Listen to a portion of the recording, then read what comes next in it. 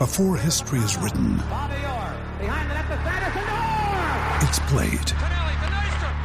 Before it's frozen in time, it's fought one shift at a time.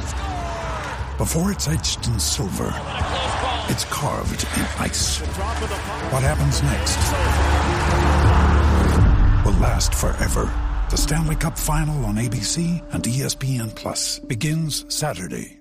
Judy was boring. Hello. Then Judy discovered ChumbaCasino.com. It's my little escape. Now Judy's the life of the party. Oh, baby, mama's bringing home the bacon. Whoa, take it easy, Judy. The Chumba life is for everybody. So go to ChumbaCasino.com and play over 100 casino-style games. Join today and play for free for your chance to redeem some serious prizes. ChumbaCasino.com. No purchase necessary. Void where prohibited by law. 18 plus terms and conditions apply. See website for details. Okay, round two. Name something that's not boring. A laundry? Ooh, a book club. Computer solitaire, huh? Ah, sorry, we were looking for Chumba Casino. That's right, ChumbaCasino.com has over 100 casino-style games. Join today and play for free for your chance to redeem some serious prizes. ChumbaCasino.com. No purchase necessary. Void where prohibited by law. 18 plus terms and conditions apply. See website for details. Hi, it's Sean here. You may know me from Back of the Net, the AFC Bournemouth podcast. And before we start the show today, just putting feelers out there. If you're a business owner or you know someone who's got a business, then we are looking for a sponsor of the show to reach the thousands of Bournemouth fans that tune in each week to this podcast. So if you're interested or you know someone who's interested, please just drop us a line, fans@afcbpodcast.com. That'd be great. Just help us keep the show on the air. Cheers.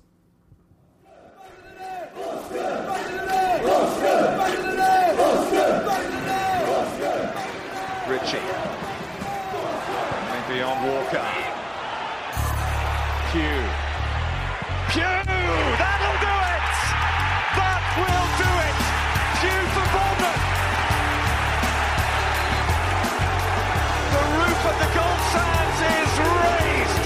Everyone here knows what that could mean to this football club.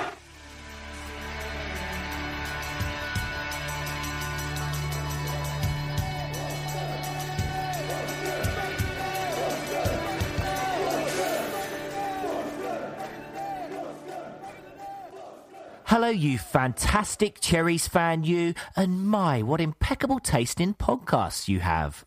Indeed you do, as you are tuned into Back of the Net, the AFC Bournemouth podcast, with him, Sean Barker. And him, Sam Davis. So this week, I'm donning the cream kit, the Focal Point Fire's third kit that we had about 6 or 7 seasons ago. I think I wore it on episode 3, but it's one of my favourites. For me, it's the blue away kit, as that was what Callum Wilson was wearing when he scored his Premier League hat-trick, what he wore this weekend when he returned from injury, and what we all wore when we became officially safe from relegation. Can we say officially? Well, anyway, we've got a great assortment of Cherry-related stuff for you this week. So, coming up on the show... we play your fan thoughts following our 2-1 victory at Villa Park, and then we discuss the game in a little bit more detail. Sam jumps in recklessly two-footed into the online world of AFCB across social media to bring you his weekly review. And club news this week sees yet another amazing pun headline. Hang on a minute, Sean, did you write this script? Anyway, we'll decide how good it was, so stay tuned for that. The Do You Remember quiz is a toughie this week, so get that brain engaged early. And over the last few weeks, Sean maxed out the Back of the Net credit card as he travelled around the world to talk to Cherries fans from places such as the Czech Republic, the USA, and even Brazil to bring you this week's feature, which explains what life is like as an overseas Cherry supporter. Yeah, sorry about that, Sam. It was okay to put duty-free on the credit card too, right? We'll see what accountant says about that, eh? Nah, Sam, it's fine. Tax dodging, it's all the rage at the moment. Hey, Mr. Cameron. And in less politically motivated news, John Sharkey is this week's supporter profile. And then we wrap up the show by previewing the upcoming Premier League game against Liverpool. So here we go. Please keep your arms inside the ride and make sure the buckle is securely fastened as we begin the show with your fan thoughts from the Villa game. But first, here's a summary from 5 Live's Pat Murphy. It's Villa 1, Bournemouth 2. The Villa supporters and players absolutely ecstatic as they celebrate in front of each other. In contrast, Villa players have slunk off the field. 8th successive defeat. I think we could call that relegation form. Cook and King put Bournemouth up, 2 up with quarter of an hour to go. They had the deck chairs out, really. You got a good goal towards the end, but it's meaningless. The Villa players, as he disappeared, couldn't even applaud the fans with positivity. Just a sort of desolate effort, a PR gesture that went very limp. Villa 1, Bournemouth 2. Hey guys, it's your favorite Cherries fan from Florida, Chase. The Villa result, obviously very welcome. 3 points is always welcome. Did see the attack was kind of toothless today without Afobe or having Adam Smith, not having Harry Arter in the middle. But it was good to see Callum Wilson come on at the end. And I think we can all say for sure that the Cherries are safe, get over 40 points. I think we already kind of thought that, but amazing to see Bournemouth in 11th right now. I think if you were to ask anybody, even the most staunchest of Cherries fans at the beginning of the season, that this team could finish anywhere close to the top 10 or even come close to being where they are now, probably nobody would tell you, or they're lying. So great to see that. I mean, and we can dream, right? We can dream about them hitting the top 10. They're not too far away. I know a few of the teams around them haven't played as many games as they have, but it won't be easy. Obviously, you got teams like Liverpool and Everton and Chelsea. The West Brom fixture, I think we could probably win that one. And I think Man United, even at Old Trafford, we could probably win that game as well. So you never know. Hi, this is Kerry from Bournemouth. We've just watched the AFC Bournemouth Aston Villa game at Villa Park from sunny Tenerife in an Irish bar where they were showing lots of football. Absolutely thrilled with the result. Another 3 points. That's brilliant. Now on 41 points. Happy as can be. Really chuffed to see Callum Wilson back playing as well, albeit for a few minutes, but nevertheless, really thrilled to see him back. Up the Cherries. It's exciting to see the team where they are now. 5 games left. We can always dream about maybe a Europa League spot, but great to see the win today.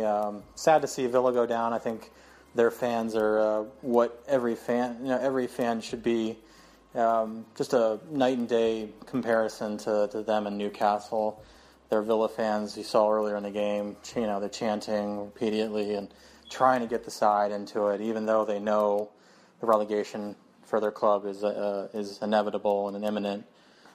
They still have a lot of fight in them, and the fans are, a testament to the club. And I thought that was sad to see that a team like Villa is going down, but they've been pretty bad this year. That's all. Great to see the win, and glad to see the boys back to winning form after a pair of losses that were rough to see. But we're looking forward to higher aspirations and higher dreams. Thanks, guys.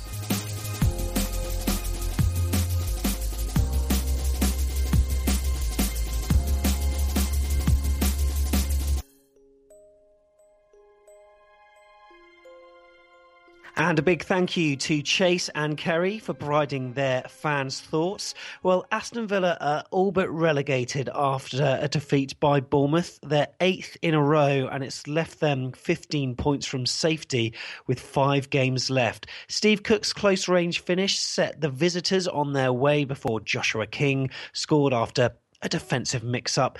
There was Jordan Ayew who reduced the deficit with that powerful shot beyond Boric. Villa now, they need to win their remaining 5 games to have any chance of staying up, but they could be down next weekend. Bournemouth, meanwhile, are on 41 points, and just as Sean just said now, we're officially safe. So, Sean, can we say officially? I reckon so. I mean, Eddie almost said it. And if you saw him at the end of the game, he seemed pretty pumped as he was on the pitch walking over to the fans. And the players have mentioned this, getting over 40 points. So, look, I know you've been saying it for the last 4 weeks, Sam, but I'm going to join you now. We are safe.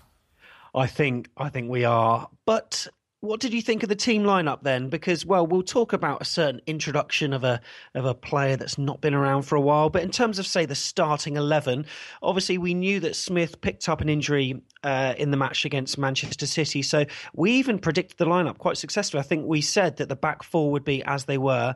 And I did say last week I would prefer Gosling over O'Kane. It seems like Eddie agrees with me. Perhaps he listens to the podcast, Sean. I know, and he listens to you more than he does me. I thought he might stick with O'Kane, but you're right. Yep, I was glad to see Gosling come back in, and I just think he just gives you that good drive going forward with the ball. Like, he's pretty positive when he gets on it, and he always looks to try those little 1-2s, so that was good to see. Great to see Tommy Elphick back. Just vocally, I think he gives us something. He's just in control of that team. And also Francis back on the right. I think Smith has been amazing this year, and I think we're blessed to have two of the players that can play that position. But the Francis and Richie link up, there were several times during the game where it was just like the old days. It is really weird when you look at the starting lineup. What was it? 9 of the 11 were back from the League One days. It's you don't really get that in football these days in the Premier League. A lot of the Premier League promoted teams from the Championship changed quite a lot, but to have that nucleus still there, didn't it make you feel so proud? It did, yeah, it did, Sam. A tear in my eye. No, it's good. These boys have deserved to be there. And I remember the first game of the season. If we think back to that with Villa, there was a lot of talk about Eddie's just playing all these guys because they deserve their opportunity and they just deserve their big day. But once we get going, they'll all be out and we'll just have all these superstars come in. And I didn't think that was going to be the case, and it wasn't. They've stepped up, and well, what are we, 11th? So we're doing all right. Yeah, completely agree. So the game started off quite tentatively. Bournemouth dominated as they did, fairly they didn't really have a cutting edge early on. They just, played the ball around nicely. But then there was quite a golden chance in the 5th minute, wasn't there?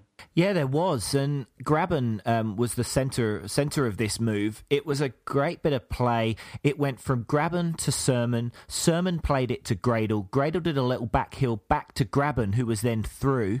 And we do that in our football team's training. We call it the third man running, which is, so it's gone from Sermon to Gradel, and then there's the third man who's the guy who started the move, making that run through them.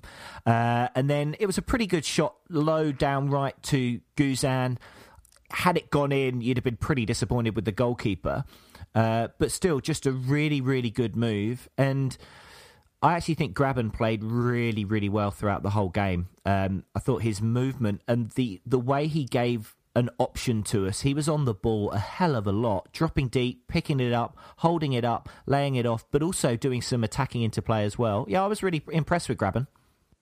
It's quite interesting. I wasn't at the game this weekend, but I was reading my Twitter timeline during the game, and there were a few people who disagree with you about Graben, saying he wasn't worth the 7 million and things like this. And I do agree that he did have some very good interplay. The thing I got about the money, right, because this comes up quite a lot. We're in the Premier League, yeah, and there is so much money in this league that for me, like the fact we're now, I know this sounds ridiculous because we're AFC Bournemouth, but the fee of 7 million is kind of irrelevant. Can I say that? Does it sound too, I don't know, it's just how I feel about it. Like, we go on about, well, it's 7 million. Like, it doesn't make any difference. You get so many millions in the Premier League that it's like, well, we needed to sign him, whether it was 4 million or whether it was 7 million or kind of 10 million. The big numbers now is so meaningless in the Premier League. I don't even consider that. We spent 2.5 on Ranty, right? And we've got nothing back from that. And if you stop and think, £2.5 million, that's a load of money, but we don't even think about it. And for me, it was the same with Graben. I could see why Eddie wanted him back. The money we had to pay was kind of irrelevant. And I just think with the performances we're seeing now, I think he's getting better and better. And I just think he's played a pretty important part for the team. Yeah, and when you think about it, the value of every single one of the players that we've got, from League One has just increased along the way as well. Just being in the Premier League alone increases the value of every single player. So, yeah, I don't think it's that much of an issue. I think a lot of the issues, there was the mentions of 7 million, but some of the people weren't overly pleased with the way he was playing. But to be honest, as a whole, the first half especially didn't really have much of a flow. There was no real cutting edge from AFC Bournemouth. Chances were few and far between. I do remember a bicycle kick that I'm not sure if it went off for a goal kick or a throw-in, but that was one of the chances of note. Do you remember seeing that? Yeah, there was. It was a good attempt by King. It would have been great if it had gone in, but yeah, crazy bicycle kick. I mean, we had some other chances. I mean, Charlie Daniels had a chance on 10 minutes after some good play that went wide. Around 20 minutes in, Gosling had a really good chance where Gradle got the ball.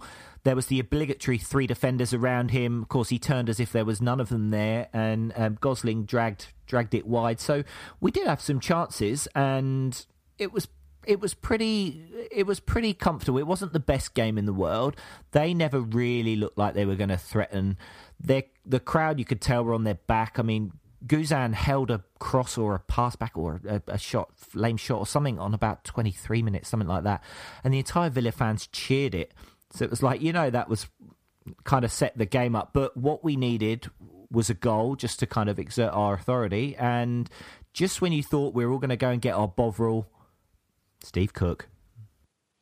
Yeah, wasn't that brilliant as well? I mean, it was, we'll talk more about this later in the online review, I'm sure, but it was another short corner, much to a few fans' disappointment, but yeah, one straight off the training ground. Obviously, it's been compared with Jamie Vardy, but it's great to see Steve Cook getting up there in those positions, and it was a well-rehearsed routine.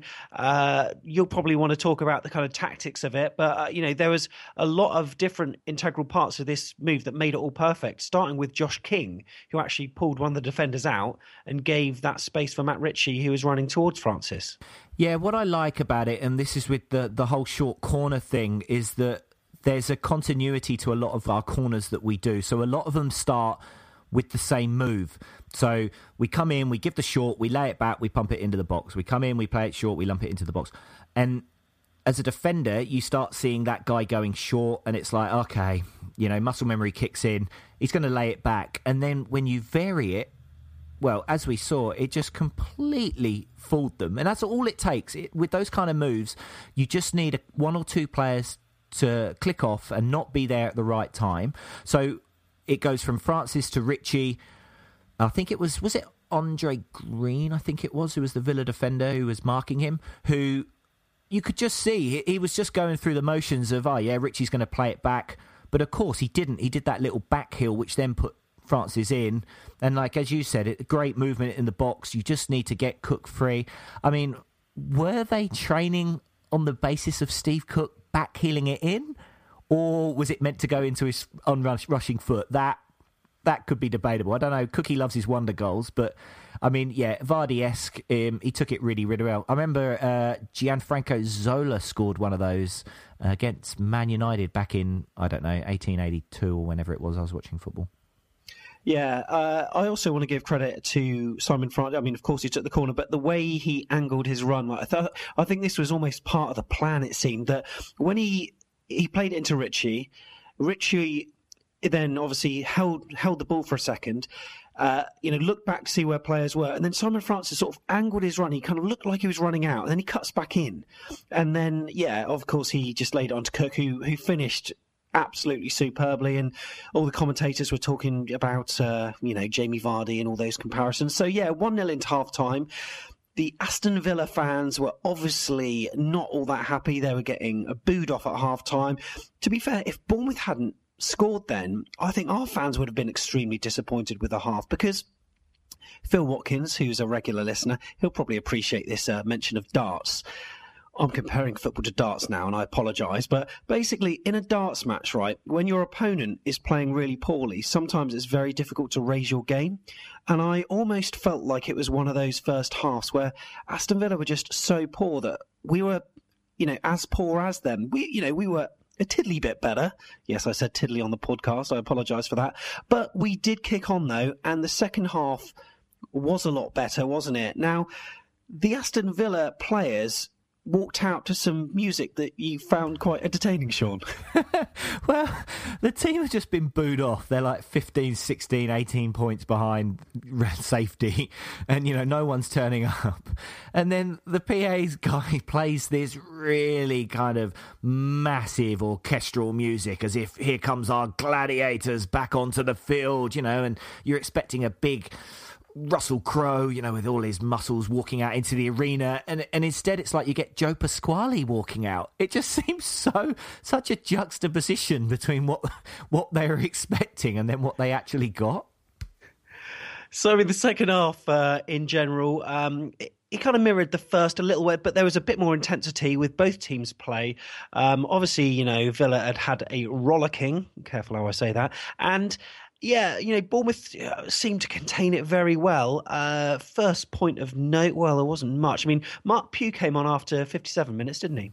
He did, and still, I just love still making a nod to Johan Cruyff. I think it was about 12 seconds before he pulled off his first Cruyff turn. He'll never be forgotten. No, that's right. But yeah, I mean, we did have a few chances. Matt Ritchie had a left-footed shot from the centre of the box, which was too high. That was assisted by Simon Francis. And, Villa, of course, we remember in the first half they had a few shots, but they are few and far between. I'm sort of, going back through it now, and I'm thinking, God, you didn't have that many. But there was a chance where Kieran Richardson, the ball was flashed across goal, and Kieran, I don't really know how he missed it. I don't know if it went between his legs or in front of him, but he just couldn't get his feet sorted out in the right place, could he? No, he didn't. I mean, it was a brilliant cross in, and it was like, I don't know whether he wanted, I don't think he knew whether to go with his right or his left leg, and of course, in that situation, the best thing to do is just get both legs out the way, right? Yeah. Yeah. It was, it just summed up Aston Villa, didn't it, entirely? Well, maybe that didn't sum it up as much as the second goal that they conceded itself. I mean, do you want to talk us through that? Oh, yeah. So throwing out wide, Sissoko takes the throw in, I think it was, and then got a little bounce back, plays it back to Clark. Now, the commentator I was watching, they blamed Sissoko for the pass to Clark, saying it was under hit. I don't know, for me it didn't look like it was. It just looked like Clark was just on his heels and just not really engaged in the game. Kind of took a first touch where you could see it was quite heavy, and Josh King jumps in, nips it past him. I thought he was going to get taken down and then we were going to have a red card, but King managed to get over the top. It's then one-on-one with Guzan. Guzan, I think, could have been a bit quicker off his line, and I also think he could have been a bit bigger. I think he made it pretty easy for King. I mean, still a great finish as he dinked it over the top. Lescott, again, did Lescott really bust his ass to get back and clear it off the line, or did he just jog in and watch it drop in? I don't know. I think you can question defensively, but from our attacking perspective, you give Josh King a sniff like that, bang, he was in, and great finish. Joleon Lescott, I think, was maybe too busy thinking about what tweet he could accidentally send later on, of which which of his 10 cars is he going to send a tweet off? But maybe he accidentally sent one just as the ball was about to cross the line. You never know. But yeah, I mean, I thought with the pass back itself, it was slightly to the side of Clark, and he just wasn't set, and I don't even think he was expecting it. So as you say, Josh King raced in. I thought he may have overplayed it at first, but no. I mean, what a lovely dink, and just the momentum carried it in. And he even kissed the badge as well. He has come on. I noticed that. Yeah. What a great celebration. Like that guy, firstly, it was the big knee slide. It's a wet condition, perfect for the knee slide. So he pulled that off. And then, I noticed that. He kissed the badge. Big fan of badge kissing. Yeah. By the way, I once did this for when we played Sunday football. But the knee slide? And there's that moment where sometimes you might hit a dry patch of grass and then you just end up flopping forward on the floor. I love those goal celebrations, but thankfully it was quite a greasy pitch for Josh. So, for the rest of the game, it generally went Bournemouth's way, but there was that one goal, obviously, that Villa scored from Ayew. Could you really place the blame with anyone for that? It was a shame to concede, wasn't it? And you could imagine, especially for Elphick, he would have really wanted a clean sheet. Jamie Williams tweeted us last week, didn't he, talking about players getting in between the lines. This was a kind of a good example of that. Ayew just drifted in between our midfield and our back four. Tommy didn't want to commit, did he? So he kind of shadowed him, got turned, and then bang. I mean, Boric has got no chance from that kind of distance. So it was a little bit of a shame because I think it would have been nice, the clean sheet. For me, elated because I did predict 2-1, so I was kissing the badge on that one. No, I wasn't. But it was a bit of a shame. Although even when that goal went in, I didn't feel overly worried. I just never felt like, oh gosh, we're going to be, really on our backs now, because I just didn't think Villa had it in them to raise their game that much. Similar to Newcastle in a way, when we went 2-1 down. I mean, they did have a chance, but they didn't look like threatening. In that game, they killed it off, and I thought we may do the same, but alas, it wasn't to be. But later on, a king left the pitch, and then a king came on the pitch. Oh yeah. Good, Sammy, good. I know, I've been practicing. No, Callum Wilson, wasn't it so good to see him back? It was, and he got at least 3 minutes standing on the sideline waiting to come on, because they showed him ready and he was going to be subbed, and then the ball just didn't go out of play. And great to see him back, and the smile on his face said a lot. And immediately within 4 seconds of being on the pitch, he almost had a big clattering 50-50, didn't he? Yeah, I mean, it was that was scary. That was scary. But I'm so pleased to see him back. I don't know how he's going to feature. Is it going to be substitute appearances for the next few games, or maybe are we given 10 minutes again? I suppose it just depends on the dynamic of the game against Liverpool, really. But I'd love to see him starting a game by the end of the season. But yeah, 2-1. Gotta say, Grockle free, Dave Gullis. What a pun. His pun was cooking on gas. King. Do you see what he did there, Sean? That was very, very good. Genius. I just applauded when I read that. Great pun headline. Thank you. And also Steve Butler, who said, cooking brilliant. Now, with that headline, does he mean like... No, Sam, no, you can't say that on air. Can't say that on air. No, yes, he did. That is exactly what he meant. Thanks. Oh. I think we should move on. So... It's a toughie this week, you said, about Do You Remember? I'm intrigued. Yeah, it's going to be very, very hard. If you get this answer, and we're going to give you the answer at the end of the show, but if you do get it, can you send us a tweet or a Facebook message? Don't say the answer because we don't want to spoil the fun for everyone else.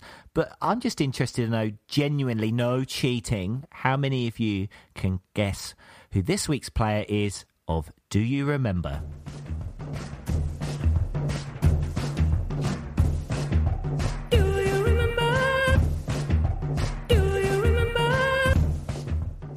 This player was born on the 30th of July 1975 and made his professional football debut for the Cherries in the 1995 season.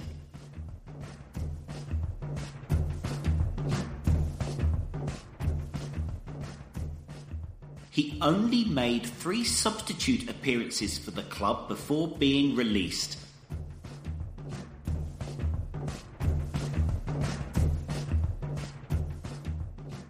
He didn't play professional football again.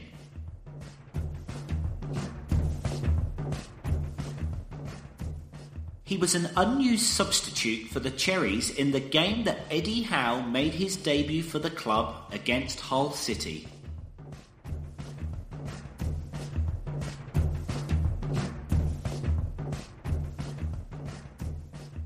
He came from Jersey in the Channel Islands.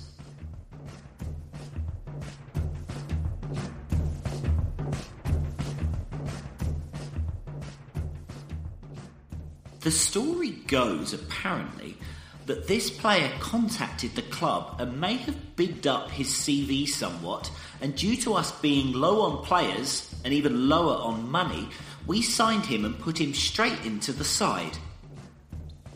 Alas, after 3 appearances, it was clear it wasn't going to be.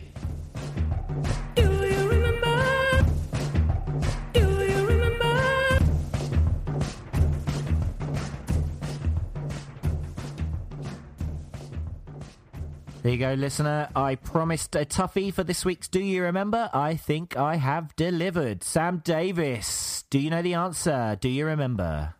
Sean Barker, you're like Magnus Magnusson. Posing all those questions. It's really difficult this week. Really difficult. Played only 3 games. I've got a player in mind. I'm probably completely wrong. In fact, I'm certain I'm wrong. But does his first name begin with D? Incorrect, Sam. Well, stay tuned, because at the end of the show we will give you the answer, and I will be putting Sam and maybe a fair few of you out of your misery. If you're sat listening now with a smug smile on your face, have a pat on the back if you've got the answer right. Tweet us or Facebook message us. Don't give the answer, but just let me know if you did genuinely get it this week. I'd be really impressed if anyone did. And, I'm the number one AFC Bournemouth supporter around, right? So, honestly, well done if you have got that. But anyway, coming up, we've got the club news. And, Sean, I'm excited to hear the awesome pun in this week's news headline. What is it? How takes a bow for now? I don't know. What are you going to come up with? I'm interested to hear. Yeah, leave it to the professionals, Sam, and very, very soon you will find out what the pun is this week. It will either be awesome or terrible, depending on whether you like them or not. But before we get into the puntastic news, Sam brings us his online review of all things AFCB across the major social media channels.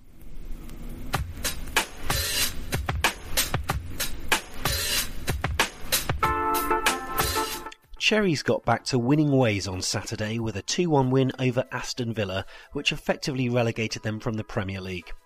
Once again, Bournemouth fans online have been very sympathetic with the plight of our Midlands counterparts, and after the final whistle, along with the initial elation of the result, there was almost a surreal sense of shared frustration at Villa Park, with everyone agreeing that it's horrible to see a big club like that go down. However, if anything, they'll now need to rebuild from the top to the very bottom. As Bournemouth fans who have been through points deductions, administrations, bad owners and gargantuan divides between fans and the board and whatnot, we've certainly been there through the tough times to get to where we are now, so we can certainly understand where the Villa fans are coming from. Not so long ago, we had sweary confrontations with chairmen outside the stadium, chairmen swearing on live radio phone-ins, chairmen running onto the pitch looking for confrontations with the loyal supporters. Okay, I say chairmen. We know who we're talking about. But it's just quite crazy to think that the only things now we can really complain about are defeats to billionaires Manchester City and title-chasing Tottenham Hotspur. Apart from injury woes at the start of the season and a few dodgy refereeing decisions here and there, things have got better and better as the season has progressed, not least on Saturday, because there was some brilliant news before kickoff as a certain number 13 Callum Wilson was named as a substitute at Villa, much to the mirth of hundreds of Cherries fans on Twitter. Gareth Davies tweeted, "My smile is actually as wide as Poole Harbour." Bournemouth Till I Die tweeted, "Yes, Tommy and Callum, let's do this." And Mikey Prodigy tweeted, "Goal machine Callum, glad you and Tommy are back, smash the Villa." However, there was one video clip posted from Cherries fan Ollie, who goes under the name of OLPM FIFA, who posted a slow motion montage of Callum entering the pitch. So let's check this out. We've come a long way from where we began.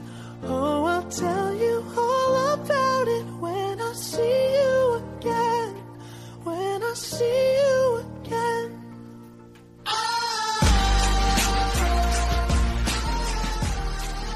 Oh, Ollie. Talk about soppy. Come on, man up. I know the tweet's got about 48 retweets and hundreds of likes, but mate, that's a bit too much. I mean, actually, I might just watch it again. Come a long way from where we began. Oh, I'll tell you all about... Right, enough of that. Oh, love Callum. Sorry, I'm a bit choked up. Oh.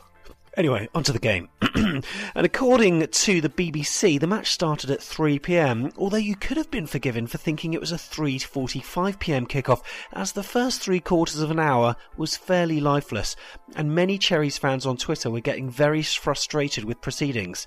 Sam Davis, oh that's me, said, "It's not only poor, but it's a horrendous spectacle for anyone who has a passion for football."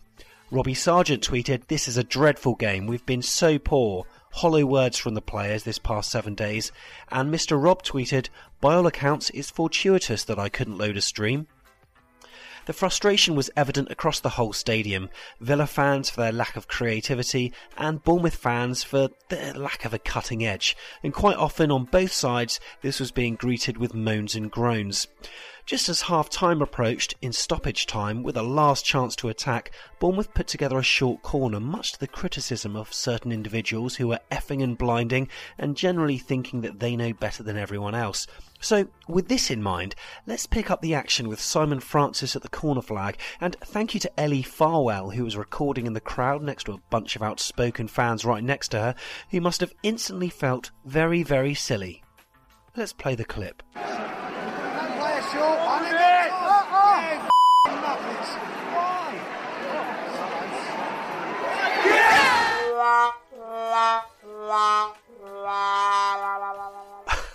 Oh dear, talk about a premature... Actually, I won't joke about that. We've all done it once. Hey guys? In fact, the goal itself was summed up in the space of 50 characters with a tweet from Norman King, who said, "This is absolute crap. Come on AFCB, oh we've scored." So Cookie scored a Vardy-esque goal after a cracking routine from the training ground, which Gordon Strachan and Chris Kamara were absolutely loving on goals on Sunday. Danny Murphy too on Match of the Day was in awe of the set piece, which resulted in Richie cleverly laying off the ball to Frano, who struck powerfully towards Cook, who with the deftest of touches found the back of the net. Josh, who's Buttons 1996 on Twitter, said, "Cook only scores beautiful goals." Chris Wise, the BBC's commentator, said Cook's goal for AFCB very similar to Jamie Vardy's finish for England v Germany. Cherry's not their fluent best, but an important time to score. And Ned Payne from the Echo said, "Brilliant set-piece move, outrageous flick from Steve Cook, fantastic goal."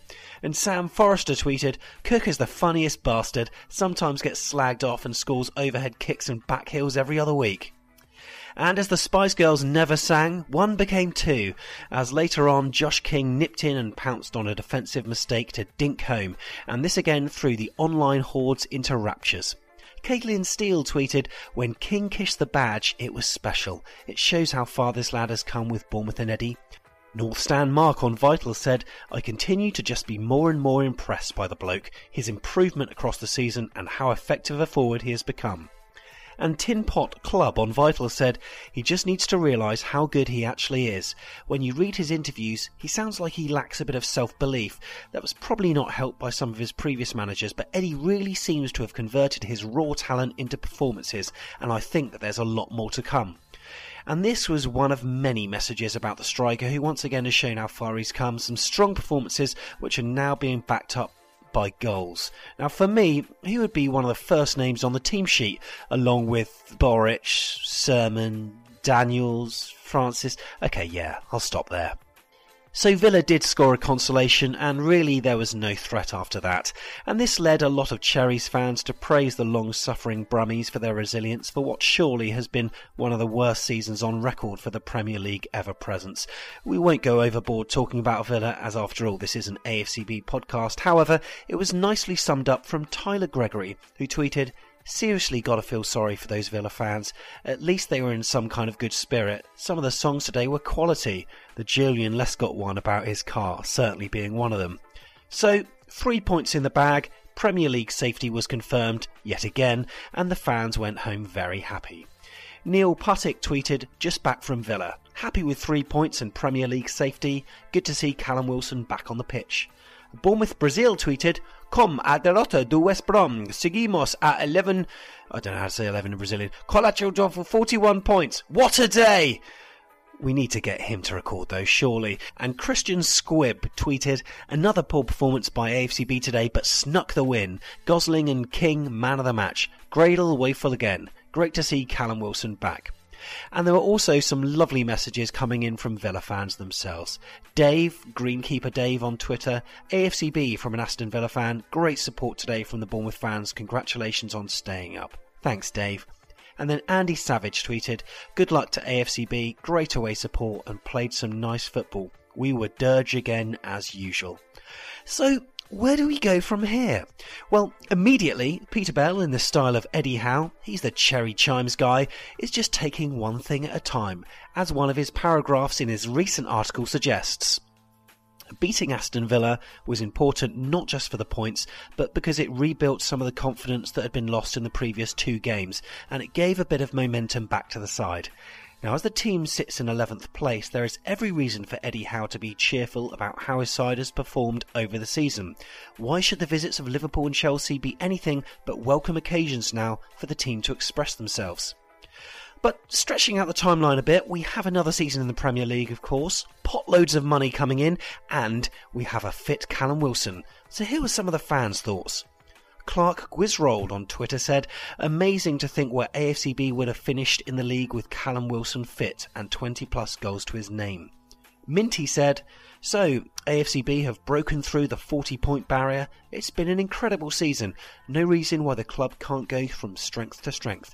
And Rio Speedwagon tweeted, now it's time for AFCB to reward the fans. Free season ticket prices and even bunging a cup game. It's not like they're going to be short of a few bob or two. And Tales from the South End, the rather excellent unofficial website, said, fear no longer as we go past 40 points and settle at 41 with 5 games to go. Back in August, we said that AFC Bournemouth would finish on 43 points. Looks like we were wrong. I reckon it's going to be 45 points and 11th. Interesting. Well, we have 5 games to go, and with safety no longer an issue, it's just a case of seeing where we can go from here. So we've got Liverpool, West Brom, Chelsea, Everton, Man United, and in 3 of the games, we've got the chance to secure our first ever Premier League double. Who's your money on? Have your say by tweeting us at AFCB Podcast, or check out our Facebook page and comment away.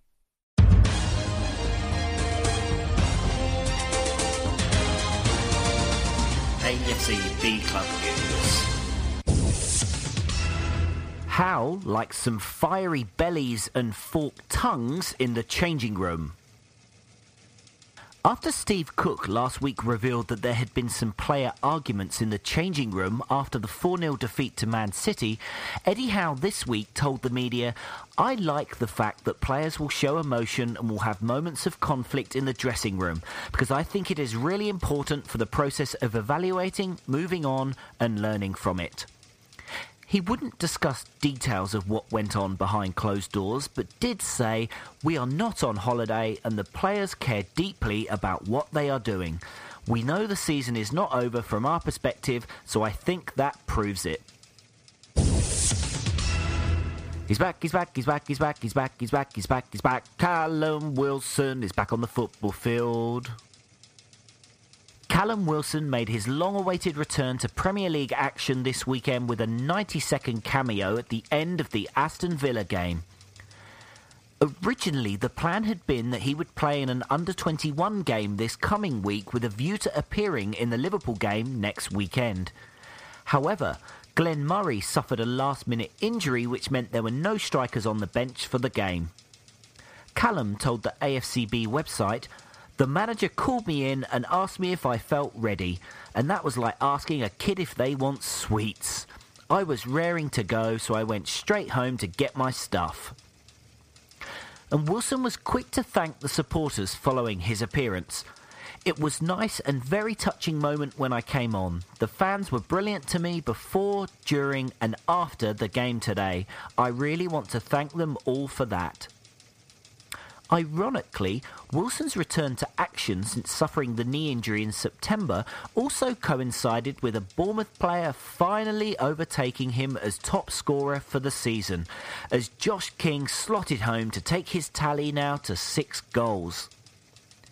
With 5 games to go, it'll be a race to see who ends up with the Golden Boot. If you build it, they will come. As announced by the Bournemouth Echo, the club have officially submitted their plans to the council to increase the capacity at Dean Court. If approved, the capacity will increase from the current figure of 11,464 to 14,529, with the building of a permanent south stand with the corners of that end filled in to join the east and main stands.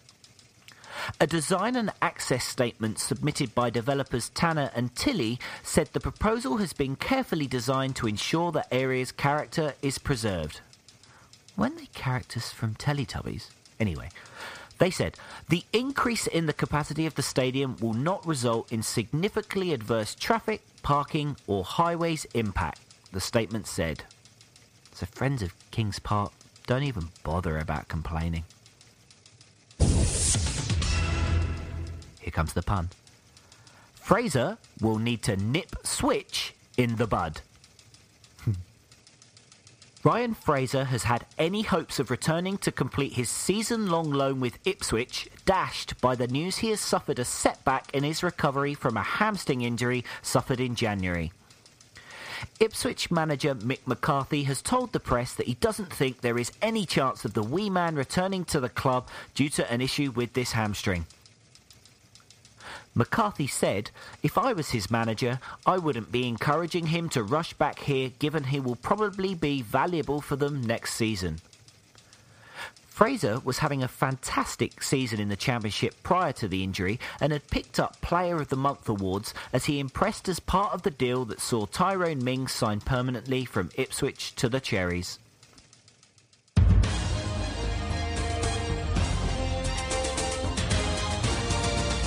AFC B Club News. Thank you very much, Mr. Newsreader. And once again, we were treated to a rather sublime pun. Fraser will nip Switch in the bud. Sean, how long did it take you to think of that one? That was pretty good, eh? It came pretty quickly, I've got to be honest. I can bang, bang, bang. They call me Shotgun Pun. That's what they call me around these parts. And thanks to the guys that did submit their match review pun titles to us this week. So after the Liverpool game, I'm looking for some more, please. You can tweet us at AFCB Podcast. Facebook is facebook.com/AFCB Podcast, so you can post it on there. Or if you're not on either of those, you can always email fans@afcbpodcast.com. Send me your punny headlines. And make them better than Sean's. So anyway, this week, Sean gave me the week off and he's put together this week's feature, which is all about overseas fans. And he's going to take you on a trip around the world, meeting fans from all different time zones. But now, quiet voices, because I think Sean is tucked up in bed.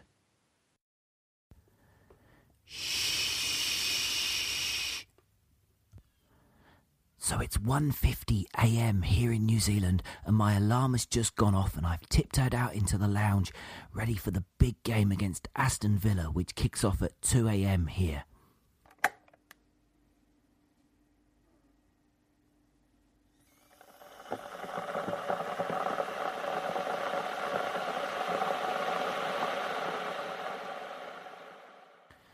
No pre-match pint for me, just the glugging of a couple of cups of tea to wake myself up while attempting to not wake the rest of the house up. And so this is the life of an overseas Cherries fan, and in today's feature we're going to speak to supporters from across the world to tell you what it's like being so far away from your beloved team. Right, let the game begin. Oh, that was lax. Clark has been caught out, and Villa have been punished again. It sums up their season. Josh King gets Bournemouth. Yes, get in. We are staying up. Say, we are staying up.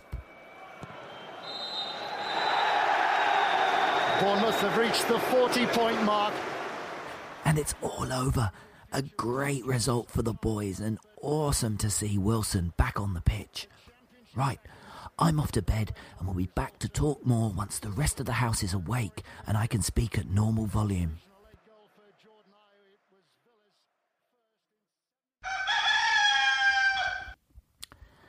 That's better. And to celebrate us breaking that 40-point barrier, I'm going to do what a lot of you would have done at the end of the game and now have a beer.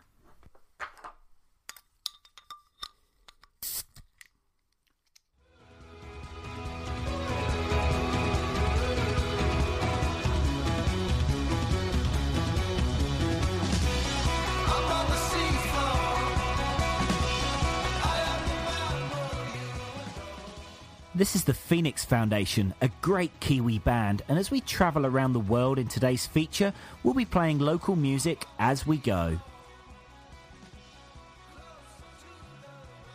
So since moving from Bournemouth to the Southern Hemisphere 8 years ago, I'm now used to this regime during the footy season, although I do prefer the evening kickoffs in the UK, as it means I can watch the game at the more civil time of 7 a.m. For those games, I'm normally accompanied by the rest of the family and occasionally my mate Mark. He's a fellow Cherries fan here in Wellington who will come round for breakfast and the game, when he bothers to get up in time.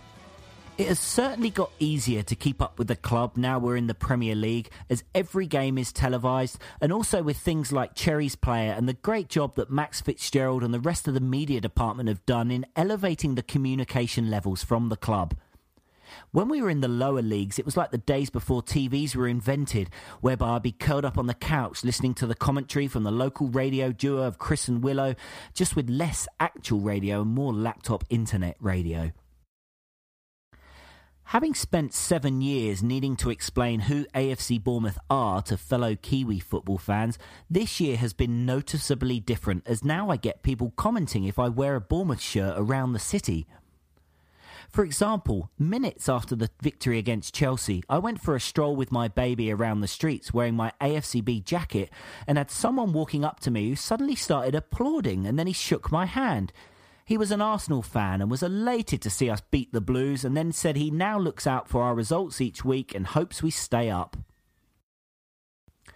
And the love of the Cherries is spread wider than you may think, with fans in all sorts of places.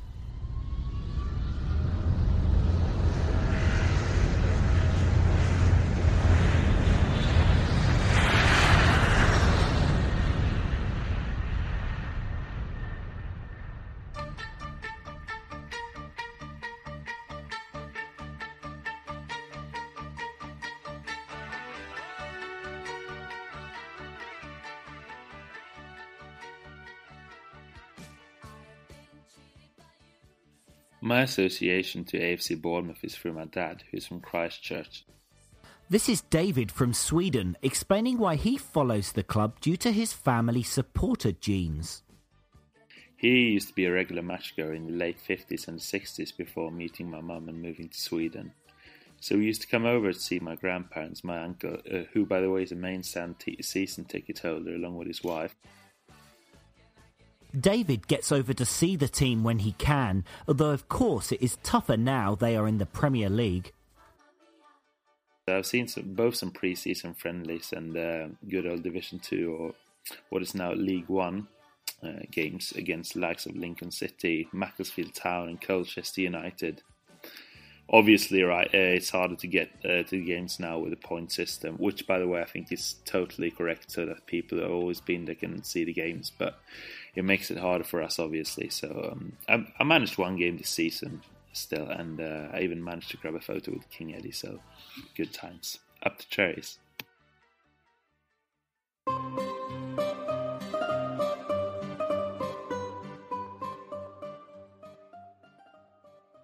Now, you may not have picked Russia as a hotbed for AFC Bournemouth support, but Viktor Vitoshkin fell under the Cherries spell after seeing the team play in 2013 on TV versus Millwall, a 5-2 victory, so a good way to start.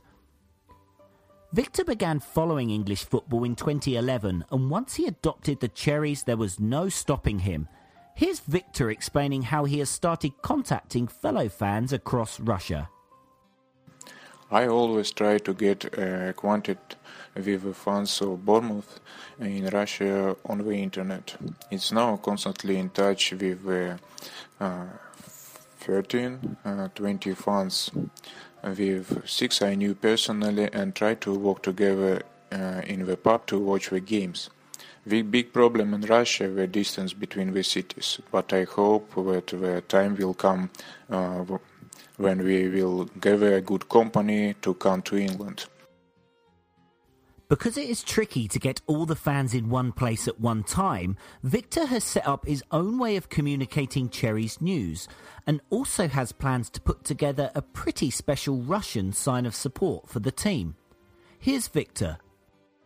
In everyday life, I do translations of news about the club life in Russian, coming up with measures to support the Cherries, in plans to ask the people of our public to make photos in their cities of encouragement to Bournemouth, then create a visual map of Russia with marks in which cities have fans.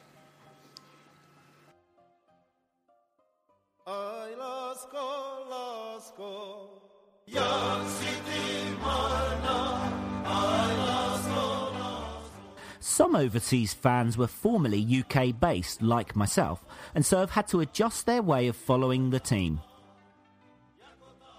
Nathan moved to the Czech Republic in 2007, but will still travel back for games when he can, although not always with great timing. Most of my trips back to the UK are planned around some kind of Cherries game. Usually it works out at about 1 or 2 games per season. The last couple of years, because of our significant rise up the Football League and stadium capacity, it's become really quite tricky for me to get tickets. But prior to that, I recall one particularly memorable occasion in January 2011. The motivation behind making the trip back to the UK was Eddie Howe's loyalty, and rejecting Crystal Palace, I was over the moon. But if I recall correctly, this was announced on the Tuesday, and we flew over on the Thursday, and I found out at the game that Eddie Howe wasn't actually going to be staying with us. I was really surprised to hear mixed emotions in the crowd, that some people were shouting Judas at him, and I was like, why on earth would you shout Judas at somebody that's just rejected Crystal Palace and is showing loyalty to us? And so that was a very, very big shock. I don't want to say that I regretted the trip. I'm glad that I was there to see Eddie Howe off and at least show some appreciation for the fantastic work that he had done up until that time. But it was not the kind of reception that I was expecting.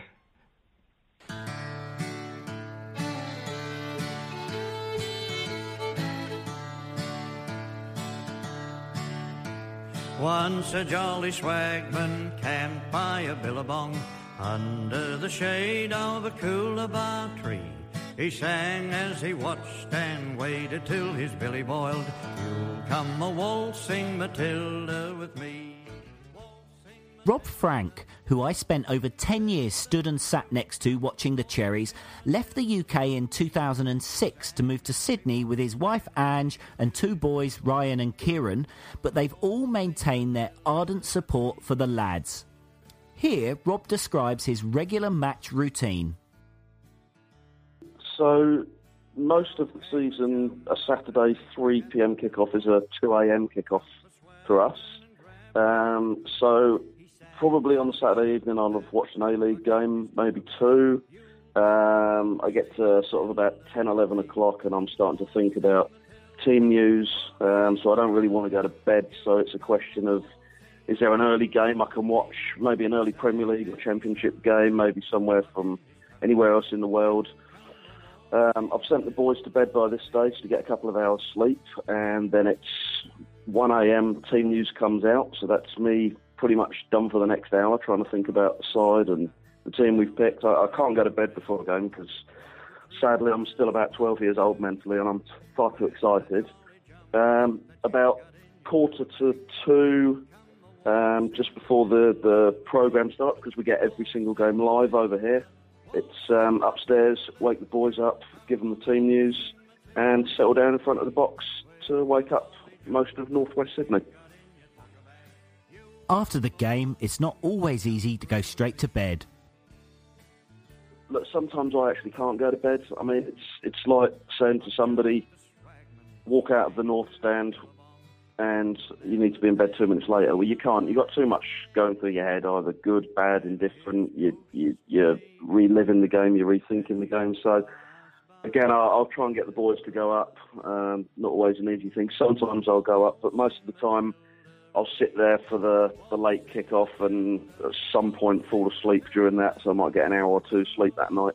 But yeah, that's Saturday nights, 9 months of the year, unfortunately. It's live on about 2 hours sleep and suffer the consequences on a Sunday afternoon.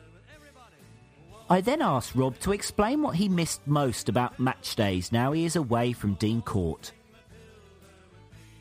I think it's the camaraderie, being with your mates. Like going back, we've been back a couple of times, and I was back last October, I think it was. Just being around the people that you go with week in, week out, people like yourself. I don't even remember when we first really met up or how or where or why, but you just fall into a group of mates that you end up being near at home games and then chatting to at home games and then going to the odd away game, and then that's your group. And then, your people that you don't sit with at games, but the guys your Gary Chapmans, your Dave Stones, your Nonnies, your Vinnie Goodfields, people that you just know, and the faces that you see at away games, the familiar faces, well, probably not so much now, but when there used to be 150, 200 of us, it's that camaraderie and the sense of belonging. I think you do miss that.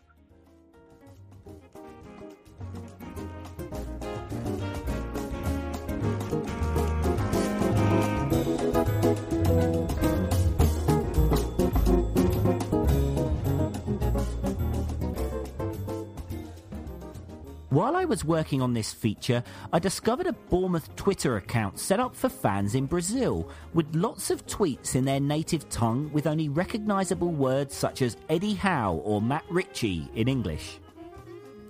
I sent a message to the holder of the account to ask for an interview, and after a couple of days got a great reply from Lucas Pedroso dos Santos, who lives in Curitiba, Brazil. He explained that he doesn't speak English and it had taken a few hours of Google Translate to decipher my message and for him then to reply. He said he'd love to tell us more, but would be best if I emailed questions so then he could sit down, translate, write replies, and then transfer back to English as an email. In his answers, he explained he started supporting the side in 2013 when they reached the Championship. He was randomly watching a game on TV which happened to be our boys, and he was drawn to them due to their style of play and the support he could see from our fans in the stadium.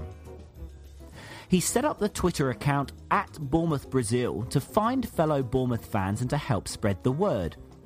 Football fans in Brazil who he speaks to are often surprised of his support of Bournemouth, as they are frequently unaware of the team, and in Lucas's words, "Some act as if I am on a fad, but I know how much I love the club and I do not let it affect me and move on." He watches the games every week through online streams, and most games are on around 11 a.m. Brazil time. But he gets up a lot earlier than that to prepare and post content to the Bournemouth Brazil Twitter page, such as team lineups and things like that. His dream is to visit Bournemouth and attend a game at the Vitality Stadium, and is currently saving up his money, but at the moment the Brazilian currency of real is not doing so well to the pound, so he thinks it may be 2 years before he can make this trip a reality.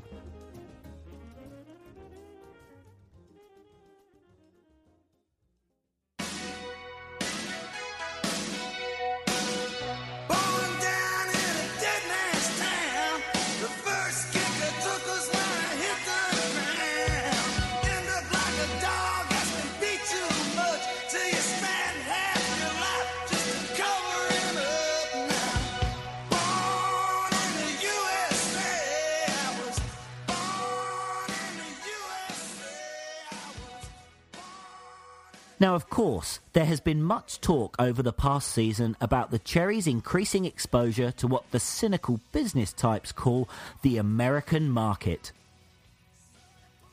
In this, the final part of today's feature, we'll speak to Bournemouth fans from across America to find out what drew these guys to follow this little tin pot club of ours, as well as discover just how big the game of soccer is in the land of the Stars and Stripes. And we start in the Deep South. Afternoon, Sean. Nate here from South Carolina. Nate's only been a football fan for 1 year, and here's his answer to my first question. You asked, since I'm a new fan to soccer, why I picked AFC Bournemouth rather than the more glamorous clubs like Manchester United and Arsenal. I'd certainly heard of the bigger, more glamorous clubs, as you called them. your Arsenals, your Chelseas, Liverpools, the Manchesters. Never really my thing to go for clubs like that. I had to pull up Google the rest of the clubs in the Premier League, and Bournemouth was one of them, obviously. And I read their Wikipedia page and really liked what I read there and the story and how it's their first year in the Premier League, and was planning on it being my first year in the Premier League as well. So I picked them and haven't looked back. Being a fan in the States, I wondered how easy it was to keep up to date with the Cherries news. The internet, I tell you, helps a lot. There's no coverage, TV coverage to speak of Bournemouth over here. Y'all's podcasts are enjoyable. I listen to those and amongst several others. I also lurk around on there's that Up the Cherries forum or whatnot. That's pretty good for getting everyone's opinion. Bournemouth fans over in the UK, it's good for getting their opinions and whatnot. When it comes to match day, Nate has to work to get his team on screen at the pub. You just got to wake up and get your Cherry shirt on and get down to the bar early, usually around 9:30, before all the Arsenal fans get there and turn all the TVs to the Arsenal match. But if you get there early enough, you can get a good TV and a good seat and get the Cherries game on and cheer them on.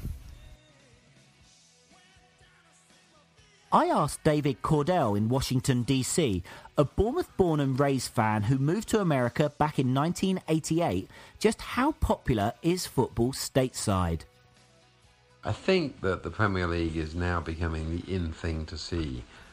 If you are here on a Saturday morning, you go to a bar, the bars are full of supporters.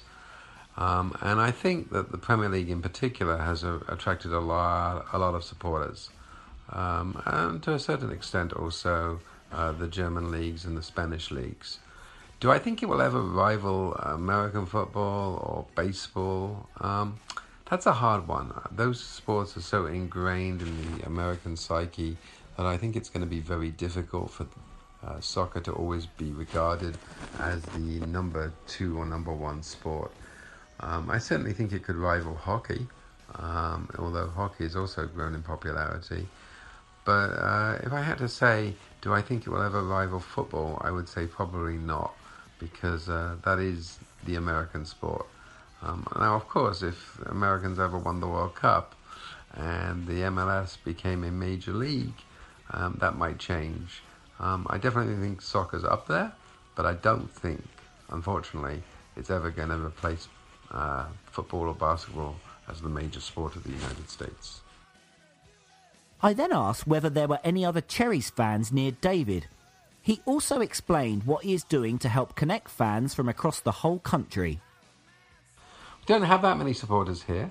We only have probably about 3 or 4 who have come with me to some of the games.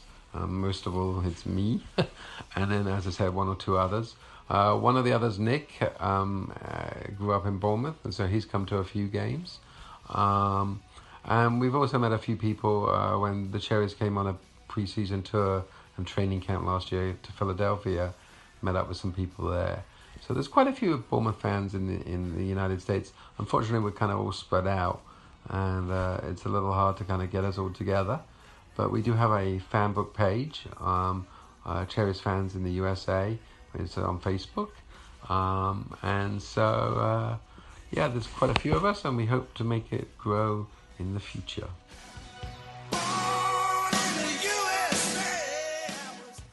And of course, we couldn't have a feature about the United States without a word from someone who is fast becoming everyone's favourite American fan, having appeared on Back of the Net several times already to share his fan thoughts.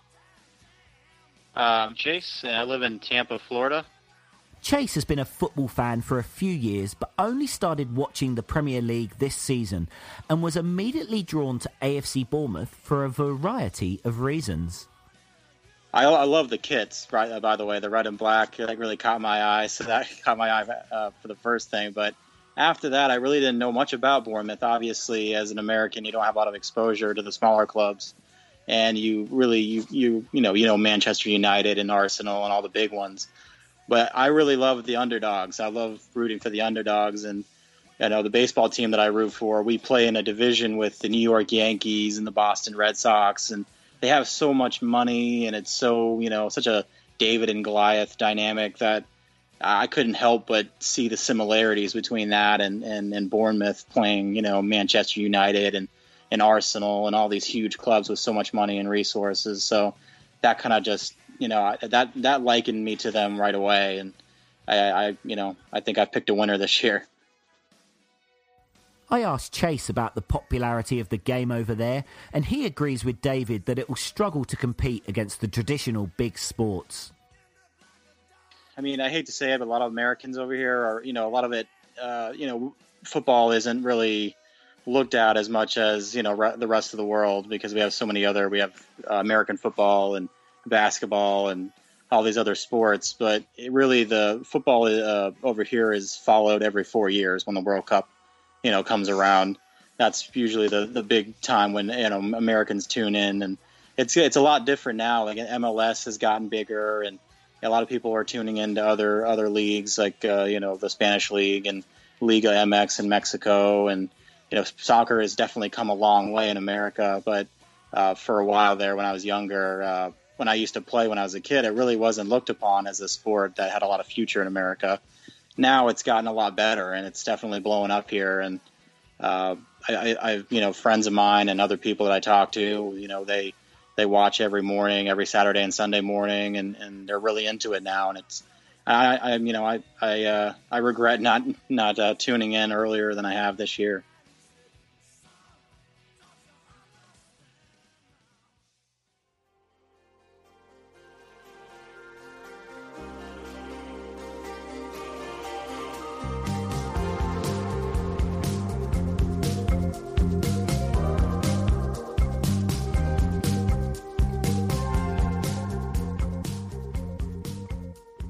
So there you have it, a quick whiz around the world, and thank you to all the fans that got in touch to take part.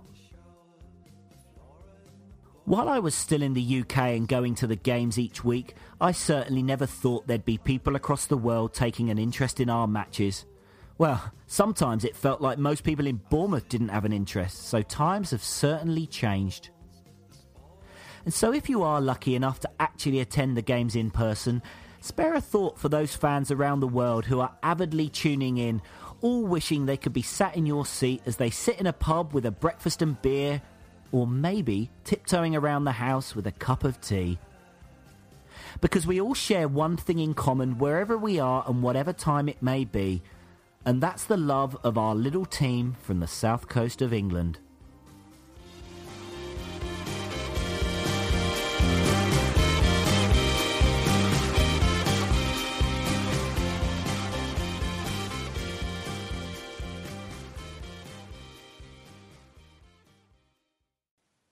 Well, Sean, I know you don't like taking praise, but I thought that was an excellent feature. And it was so interesting to hear the thoughts of Cherries fans around the world. I especially liked hearing about Rob Frank over there in Australia. And he must be absolutely shattered. It sounds like whenever Bournemouth play on the weekend, which is every weekend, obviously, he's just got a sleepless Saturday and Sunday. He must be knackered.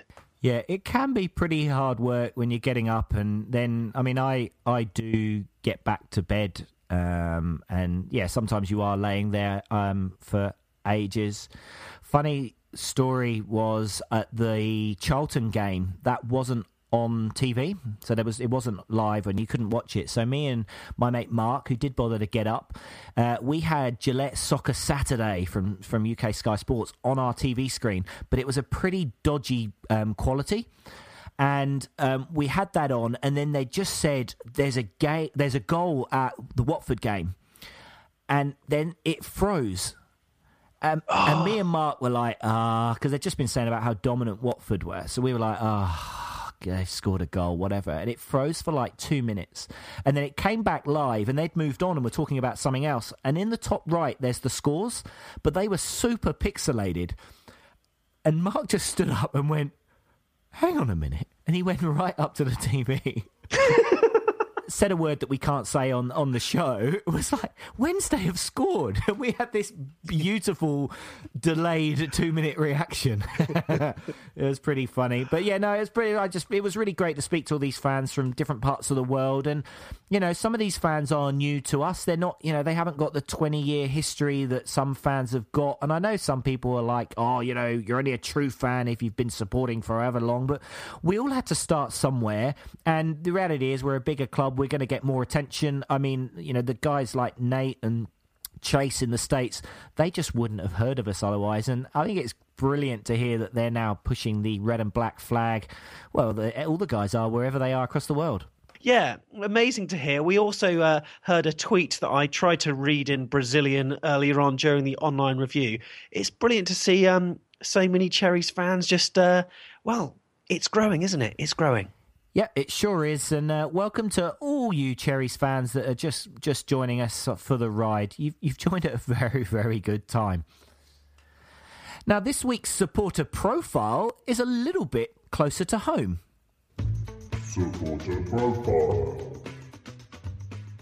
Please state your name. John Sharkey. Where do you live? Corfmullen. First Bournemouth game attended. It was a 1-1 draw against Stoke in September 1990 and Luther Blissett scoring a penalty in front of the South Stand. Favourite player of all time and why? John Bailey, for his tenacious work rate every single game, and of course for that not insignificant goal at Wembley. Favourite current player and why? Harry Arter. He epitomises everything you can be proud of on and off the pitch. Favourite all-time AFCB game? The Millennium Stadium playoff final win against Lincoln in 2003.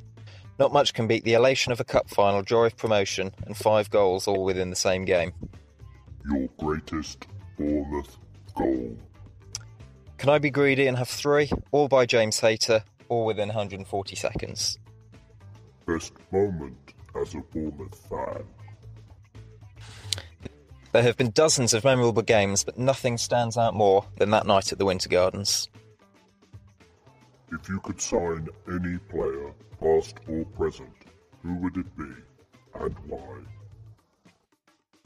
I do wonder why you say present, but Callum Wilson feels like a new signing, and I can't wait to see him banging in the goals again. Your chant of choice? Eddie Had a Dream. Pure lyrical genius. What league position will we finish in this season? My girlfriend's a season ticket holder at Chelsea, and we're unlikely to get a better chance of finishing above them, so I'm going to say 10th. And a big thank you to Mr. John Sharkey. And John, you may remember, me and him ran Boscombe on the Web back in, I think we started it in 1998, one of the first unofficial AFC Bournemouth websites. We were back in, what was it, in the League One. So, yeah, the third tier at that point. Maybe it was called something else, I don't know. But we're certainly miles away from where we are now. And, well, the next fixture just sums up how far we've come. Sean, we're playing Liverpool at home. We are, and we felt pretty hard done by after the game at Anfield, where everything went against us. Elphic's goal was disallowed when it shouldn't have been. Their goal was offside, and it was gutting. But here's chance for revenge, and I think we've come a long way since then. In terms of lineup, Afobe still be out. Smith will still be out. Murray had the injury, which meant Wilson came on the bench, so we're not sure whether Murray will be involved, and still not sure whether Harry Arter's going to be involved or not. No, in my mind, it's going to be exactly the same 11 as started against Aston Villa. I can see no reason to make any changes. Just hope they play with a bit more tempo, because Liverpool can obviously destroy us. They've certainly got a goal in them, so it's going to be an interesting game. Sean, can I ask you for your prediction now? Ooh, my prediction.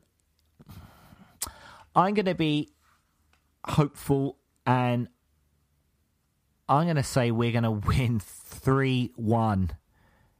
Yep. Confident. I reckon we're going to win 3-1. I expect Wilson to come off the bench a little bit earlier. He's going to score. And also, Juan Iturbe. I reckon we'll see him. Now, interesting comments. We had some good feedback from last week's show, the Iturbe conspiracy. Some people agreeing, some people disagreeing as to whether he'll still be around. I'm still sticking to my guns. I think there's more to it than we know, but I expect him to make an appearance at some point, and we're going to win 3-1. Glorious night at Dean Court. I'm sure you've got some insider information. This sounds very, very interesting. My opinion on the game, if I was to make a prediction, Liverpool have definitely got a goal in them, as I said. I can imagine, I don't know, they've got so much potency up front, whether it's Origi, whether it's Sturridge, whether it's Coutinho. I'm going to go for 3-2 Bournemouth. It's going to be a classic at the Vitality Stadium. Oh, we've both gone for goals. We've both gone for wins. I think the thing as well, which could come into our favour, is Liverpool on Thursday night are playing the second leg of their Europa League quarter-final at home to Borussia Dortmund. So I expect that to be a big battle. Who knows? That could even go to extra time, maybe even penalties. Players a little bit tired. So I think that'll go into our favour. But a lot of goals predicted here from the guys at Back of the Net. Hi, this is Steve Purchase. You're listening to Back of the Net. And so the lights go up and everyone starts making their way to the exits as we reach the end of another episode. Yeah, thank you very much for listening. And don't forget, you can catch previous episodes of the show by subscribing through your podcast app on your phone or via our website, and that's afcbpodcast.com. Yep, you can also keep up to date and interact with us through social media on Twitter at AFCB Podcast, on Facebook, which is facebook.com/AFCB Podcast, or you can always email us, fans@afcbpodcast.com. Now, before we go, here's the answer to this week's Do You Remember? Drum roll. Ali Santos. Oh, man. Oh, you know what? I remember him as well. 3 games he played. You know what, Sean? I'll try harder next week. Yeah, thanks, Sam. And if you got it, well done. If you didn't, get those books out. More research needed. So thanks once again for listening, and we'll be back next week for another episode of Back of the Net, the AFC Bournemouth podcast.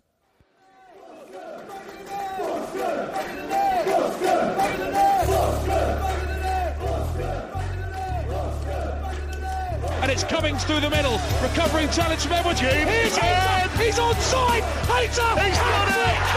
It's absolutely unbelievable. James Hayter has a 3-minute hat-trick at Dean Court.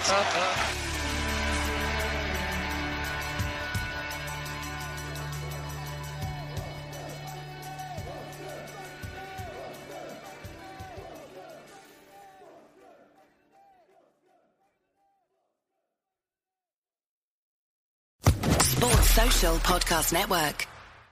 Judy was boring. Hello. Then Judy discovered ChumbaCasino.com. It's my little escape. Now Judy's the life of the party. Oh, baby, mama's bringing home the bacon. Whoa, take it easy, Judy. The Chumba life is for everybody. So go to ChumbaCasino.com and play over 100 casino-style games. Join today and play for free for your chance to redeem some serious prizes. ChumbaCasino.com. No purchase necessary. Void where prohibited by law. 18+ terms and conditions apply. See website for details.